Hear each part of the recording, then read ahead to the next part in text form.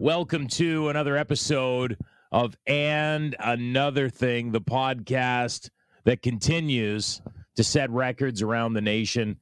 And then, as we always do, we break those records. My name is Jody Jenkins. My name is Tony Clement. And here we are, Tony, in a stay-at-home order in our corner of Canada in beautiful Ontario. And funny story, you might have just got this too. The emergency alert. Yeah. Nice to see Big Brother getting right into our phones, telling us that it's important for us to only leave home for essential purposes. But I might add, we get to decide what those essential purposes are. We are the great deciders of our own fate still, Jody. Actually, what did it say? Only leave home for essential purposes such as food, healthcare, exercise, or work. Yeah. And I'm sitting there, well, what else is there really? Well, lately there's been nothing else, so that's about it. So anyway, that's the excitement we got going on in our lives. Stay home if you can, but if you can't, do what you can. I don't know. And be safe about it. So, all right, let's get right to our guest. Actually, sorry. Got to give a shout out to John Mutton and the team at Municipal Solutions. Yes. Of course. Is he still over in Poland? Hold on. There, I've got the polka music happening. Polka music, okay. Yes, John Mutton is still trapped in the Marriott Hotel in Warsaw.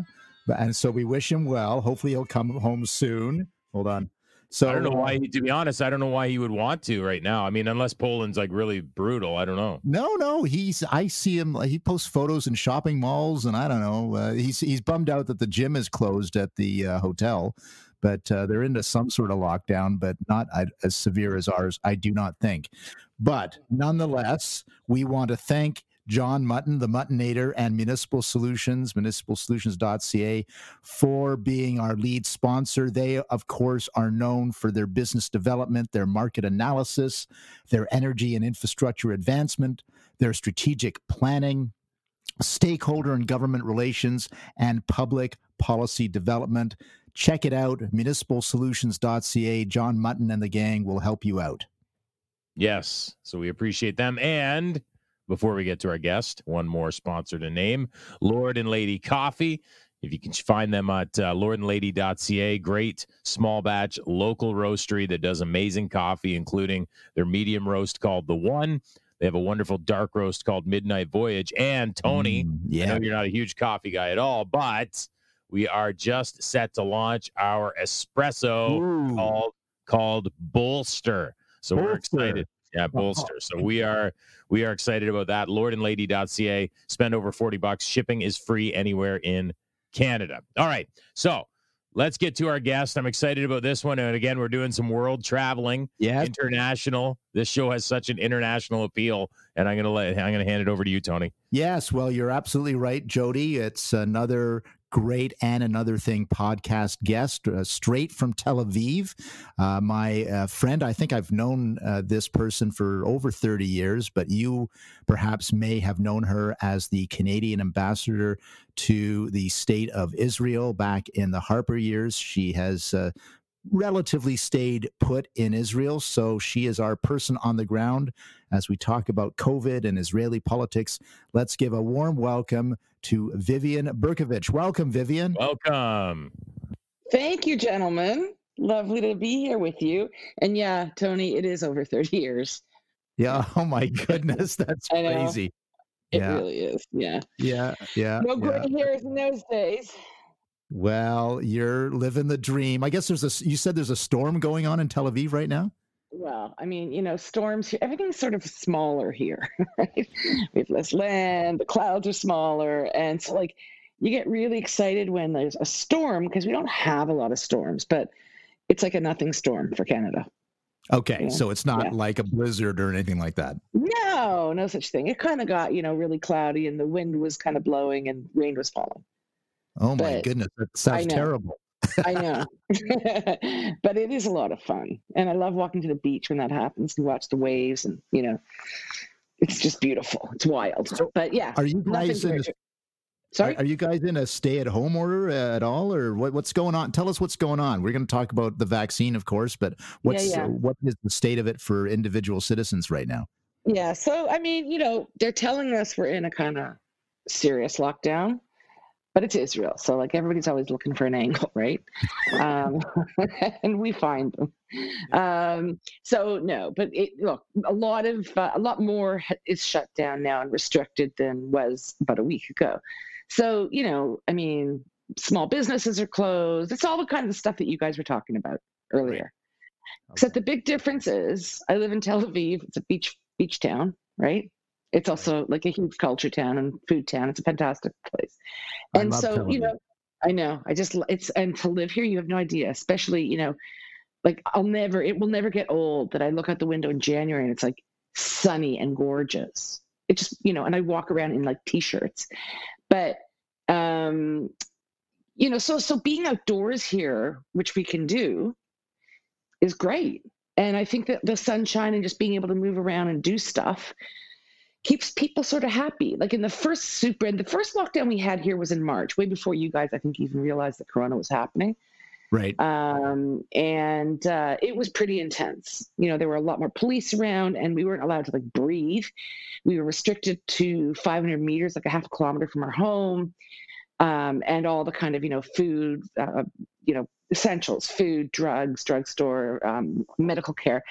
But at that time, also, there was so much. My daughter and I were just talking about this the other day. There was so much fear and uncertainty. Remember how it was like, oh my Right. God, how does it spread? And what size are the droplets? It was crazy. And at that time, there was concern that it might just be in the air we breathe, right? Right. So Right. they shut us in our homes a lot. And now we have a lot more knowledge. So one of the great things is you just see people outside riding their bikes and running and playing, and the playgrounds aren't roped off like they were, which was just horrific. So I think, well, first of all, I think Israelis are tough anyway because they have to be, because you live in a country that always has existential threats. So Right. you're used to some of the mental wellness coping strategies that are necessary to survive in such an environment. Is that a fair analysis? Well, yes and no. I mean, everybody's half mad here, so in the best way. Um, but yeah, I mean, obviously, the security. I mean, Israelis are tough, yeah, but you know what? Put them in like a half-inch snowfall, or like wait till the temperature dips below like 18 degrees in Tel Aviv, and they're wearing down-filled jackets. I swear. So there's tough and there's tough. I think that probably the better word is resourceful. Hmm. Very Mhm. resourceful, very clever. And yes, because of the history of the state and the ongoing security situation here, there is a resilience, I would say. You Mhm. know, um, I know from experience. I was serving as ambassador during the 2014 Gaza war. And I remember after a week or two, because everyone expected it to pass really quickly, because they're often pretty quick, those sorts of conflicts. And this one dragged on and on and on for 5 or 6 weeks. And there was like this emergency, there was a depletion of tranquilizers and antidepressants. You couldn't get them. So tough, yeah, I guess. But, Right.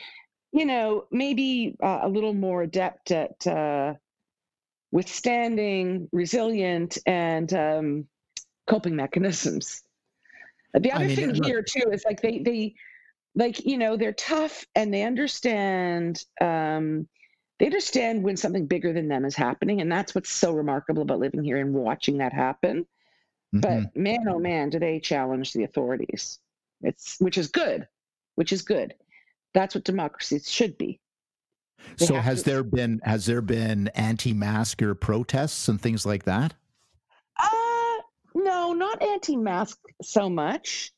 um There have been protests because of sometimes colossally stupid um, enforcement measures, or targets. For example, the open air markets, which, as you've been here, the open air markets here for all manner, like for fruit, vegetables, food, all kinds, clothing, they're huge. And they've been shut down, Wow. as have a lot of small mom and pop shops.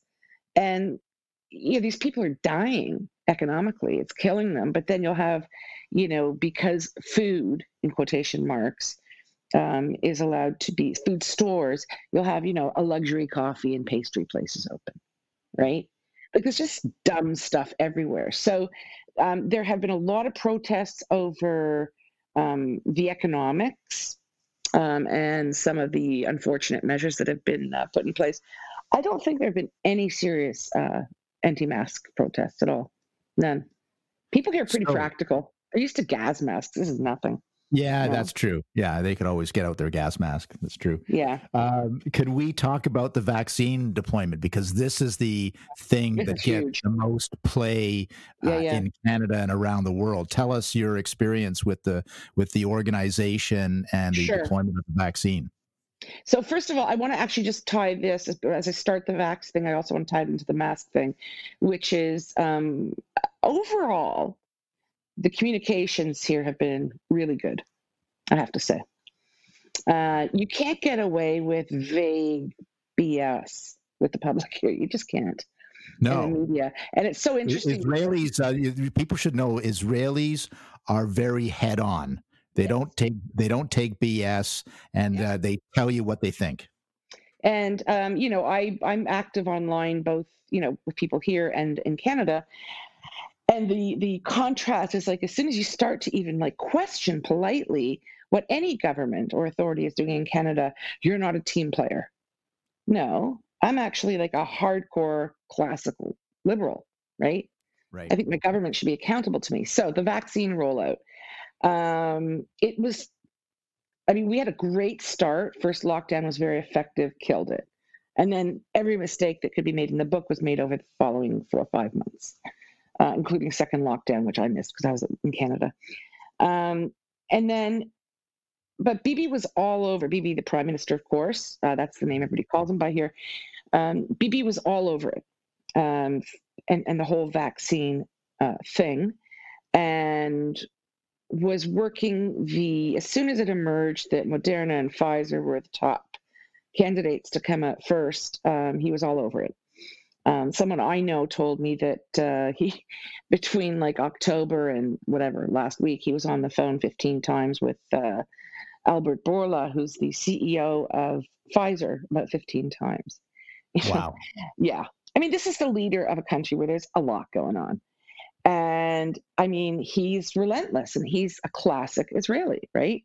Relentless. They don't take no for an answer, right? I agree. They wasn't going to take no.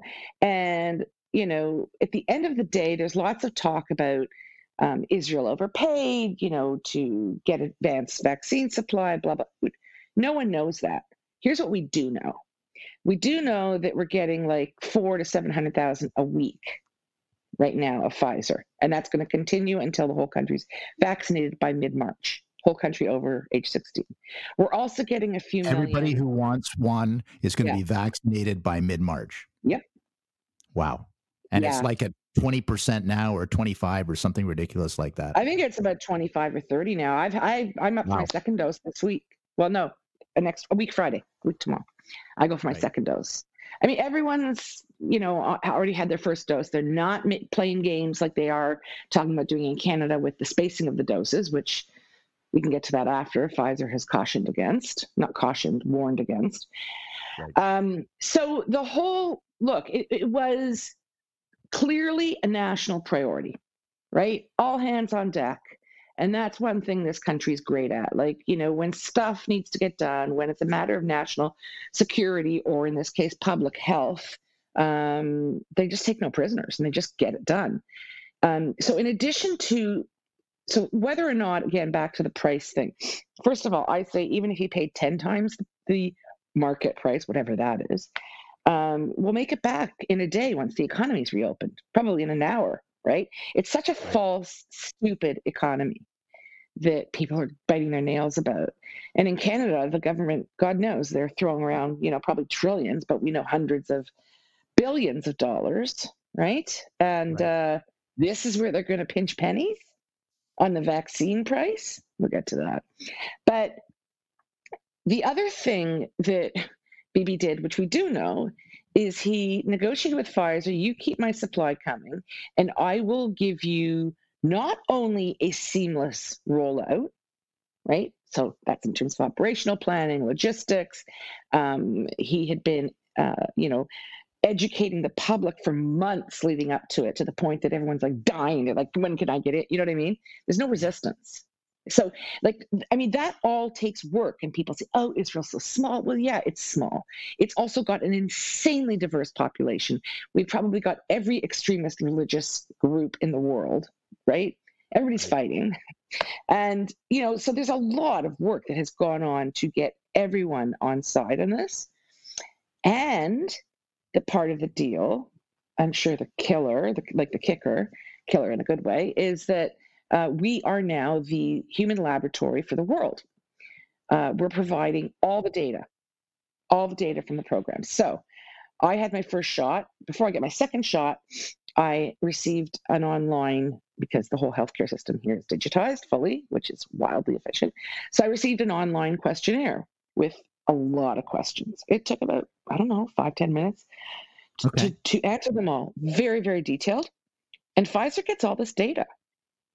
And even though people like to think that, especially North America, they have this idea that all Jews are kind of, white. They're not. It's one of the most racially diverse populations in the world. And not everybody in this country is Jewish. So they're getting a tremendous, just a trove of data, Pfizer. Right. And that's our gift to the world, for which we're getting trashed. So can I ask this question right now then, because there is a trope going around that Palestinians are not being inoculated. Right. I want you to address that. Well, first of all, I guess you didn't read the article I sent you last night, right? That I wrote, and I wrote about huge this burn. issue. You just got burned there, Tony. Wow. I read it actually, and that's why I'm asking the question, so you can talk about it. Nice try. You know what? You're a great guy. I knew you hadn't read it. I wrote about that. I wrote a long piece I urge you to read, and all of your listeners in commentary. It's on Twitter. I posted it. Because that's been building momentum, that outright lie. Started, with AP, Associated Press. They ran an article, because they're very dependable in this regard, about a month ago. It was more or less kind of dormant and kicking around. And then bit by bit, it got picked up by Al Jazeera, shocker. And then, that truth tablet, The Guardian. And then it went all over the place, right? Everyone's picking it up. And as you Canadians know, Charlie Angus, the MP for Timmins, I think Kapuskasing, jumped all over it too, and was saying, hey, when he was sort of some facts were pointed out to him, he was like, well, but I read The Guardian, and the Washington Post. Well, I deal with that in my article. And so he, from there, because he was now an instant human rights expert, declared Israel to be an apartheid state. So what you have, and it has actually been, the piece I wrote is called The Anatomy of a Blood Libel, which is, we've just watched it in kind of slow, fast motion. The allegations are outright lies, okay? But, it's no secret that many countries, a lot of media, and many marquee NGOs like Amnesty International, which is leading this assault, are not really big fans of Israel, and never miss an opportunity to castigate Israel as a warmonger, human rights violator, genocidal, all that stuff. And here's the crux of it. You want me to get into this? Because it's 2 minutes, maybe 3, but it's worth it. Sure. Go for it. So, here's what they're saying. You're killing it, but that's because you are completely depriving the Palestinian population in the West Bank and Gaza of their human rights. It is your duty as an occupier, under the Fourth Geneva Convention, to provide that population with all the vaccines you're giving to your own population. So number one, Fourth Convention of the Geneva Convention. There are a lot of people here who are very angry with me for conceding this, but Israel de facto, not in law, but in fact, treats the West Bank as being occupied, okay? So West Bank's occupied, Geneva applies. Fast forward to the early 90s to mid-90s, when the Oslo Accord is negotiated between the Palestinians and the Israelis, directly with the Americans, mediating / intervening. And these are very, very extensive accords. And among other things, there are specific provisions that say the Palestinian Authority takes full responsibility for all health care in the territories for its population. Mm. And that is not like that is supposed to be something to be celebrated and encouraged, that they should be engaging in the work of nation building rather than destroying. And Amnesty knows full well, as does the UN Human Rights Commission, which issued some sort of, bulletin today, and World Health and all of them. They all know that Oslo supersedes Geneva, right? Okay. And the standard, which I set out in the piece, the standard isn't, are they at the same standard of Israel, which is like blowing everyone else in the world, right? They're just killing it. That's not the standard. The standard is, are they doing a reasonable and acceptable job of providing health care at an appropriate level? Very, very specific language. And they are. In fact, PA is doing a better job than many European countries. PA is leaving Canada in the dust, I'll tell you that. So everything about this has been twisted. And Amnesty, which again is leading this attack, says it doesn't, Israel says, look, they're responsible. They do their own thing. And in fact, they're well along the way. Amnesty says, doesn't matter. You should go in there and give all your vaccines and run a program. Can you imagine Israel sending people into the West Bank and forcing vaccines? Yeah. I mean, aside from the fact that they're going to say we're poisoning everybody. So it's just untrue. And in fact, the PA did come a week or two ago and asked Israel for, I think it was 100 Pfizer vaccines for their frontline health workers, and they were given them. It's humiliating that you have Amnesty International demeaning and publicly humiliating the PA, which actually is doing a really good job and has been for 25 years of managing the health care of their people. Are they speaking up at all, the Palestinian Authority? So that's what's interesting is, of course, they were silent until about a few days ago, actually, because they're like, what's going on here? We got this going on. We're fine, right? Yeah. And Israel helps them. And then I'm sure they were under extreme pressure from their NGO allies in the West to say something. And so they put out a kind of half-baked communication piece in the last couple of days, basically kind of regurgitating everything I've just told you. Again, what's really interesting, though, is that none of them, not a single one of these organizations, bothered to refer to the ICRC, International Committee of the Red Cross, which has very highly regarded commentaries on all of the Geneva Convention provisions, and reinforces Israel's interpretation of what its obligations are and are not. Doesn't suit their political bias, right, to attack Israel. Right. So they left the ICRC out. So, and then there's the whole issue with Gaza, right, which Israel withdrew from unilaterally. Their main vocation there is to send rockets and other nasty things on, attack Israeli civilians. I mean, the PA is supposed to be supplying under Oslo. They're supposed to be taking care of Gaza's health needs. They won't even go in there with Hamas. Wow. Okay. So it's okay. It's like everything here. Yeah. It's complicated. It's messy, but it's really important to go back to first principles like Geneva and Oslo and remind people that this is absolutely untrue what you are hearing. I'm glad you cleared that up. I think that is very important. I do too. Sure you did. I know it's a little long and technical, and but no, it's important. It's important. Jody, do you want to horn in here at all, or? I'm still having trouble working through the fact that you didn't read the article she sent me. What are you, Ed McMahon? Wow, we got a live one here today. We do. Yeah, no, the only thing I was going to ask you, just because we're running out of time here, is I noticed that you are a prolific tweeter with a very interesting. Are you really a tree hugger? It says on your Twitter account. Totally. You're a tree hugger. Totally. Really? Oh, yeah. Interesting. Oh, you want to kind Okay. of lighten it up now, right? After all that heavy legal stuff. I know. Yeah. Yeah, No, totally. I was just you made some comments about, you called out, I don't know who the reporter is. It was a press reporter or something, or Yeah. pool reporter, but about Justin Trudeau with an apparent account on Parler. Oh, And of yeah, course, yeah. somebody's outed Michelle Rempel and all this stuff. Yeah, yeah. Well, we all Michelle know who Rempel it was. Garner. Yes, we So all know who it what's was.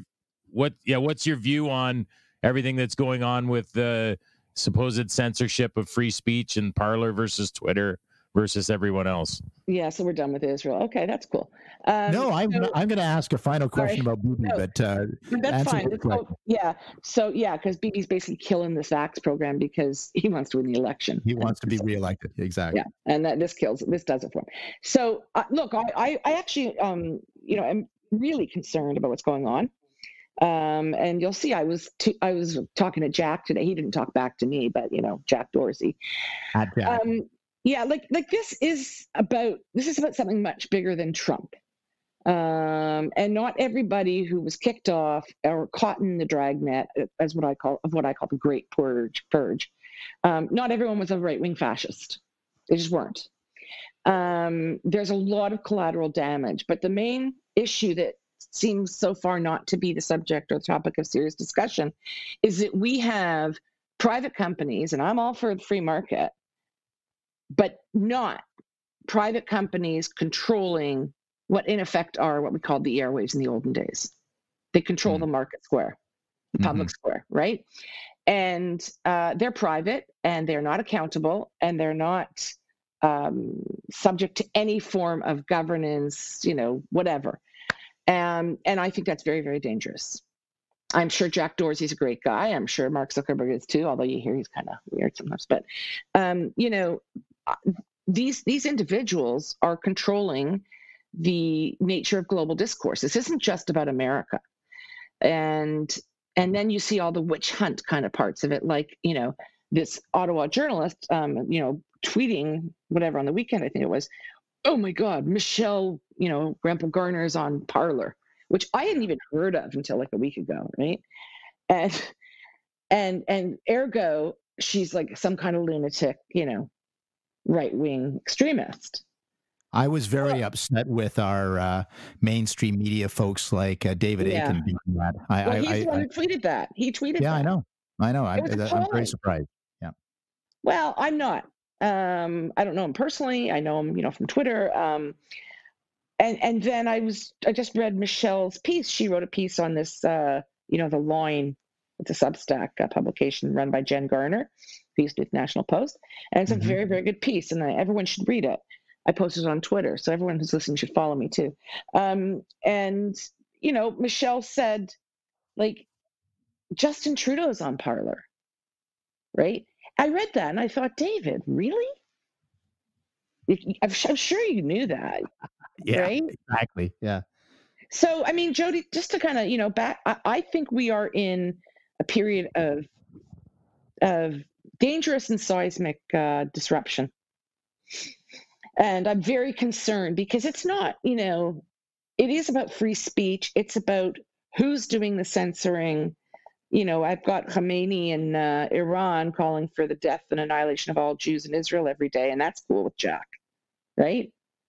Exactly. It's where if you've drawn the line with Trump, how about these other inconsistencies? Well, am I wrong in saying that I could be wrong, but I seem to recall that wasn't ISIS on Twitter at one point?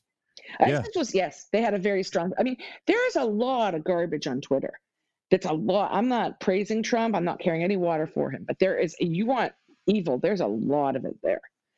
And it's a very, typically kind of parochial American approach, right? I think it's been done very clumsily.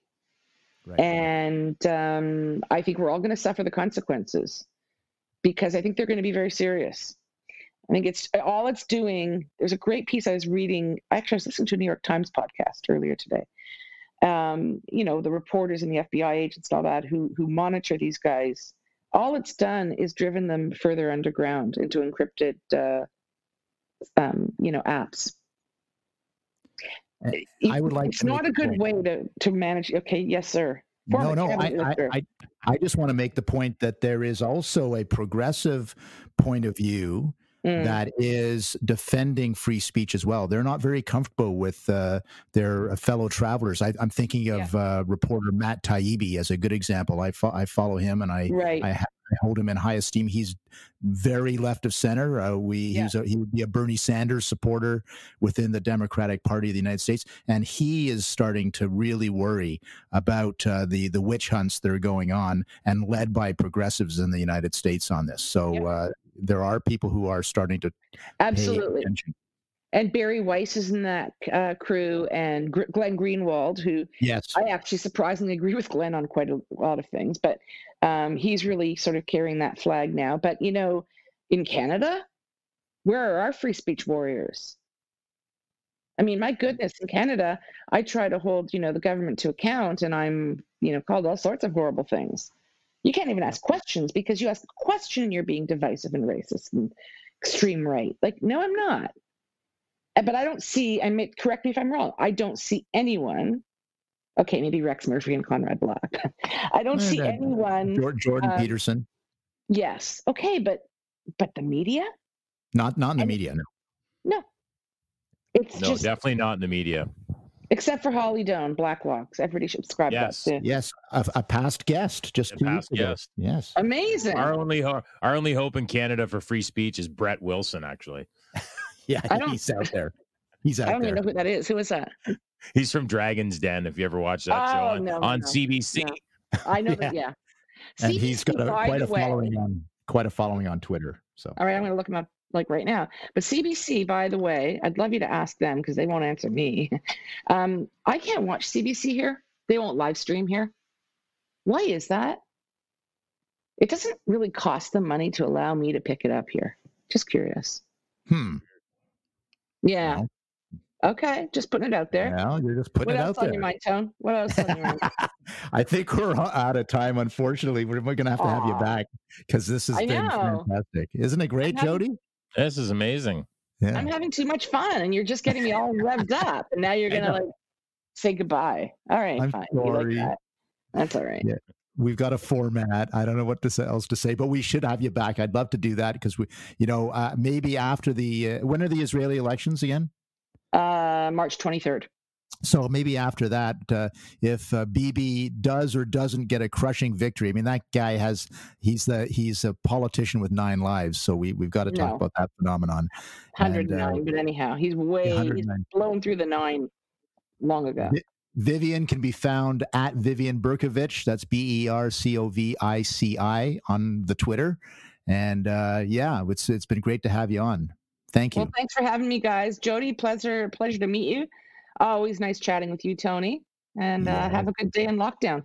Another excellent guest. Lots of interesting and informative information coming from her. Sounds like you guys obviously, you have known each other quite a long time. Can I just say the only problem with Vivian and people in Israel is that they don't say what they really think.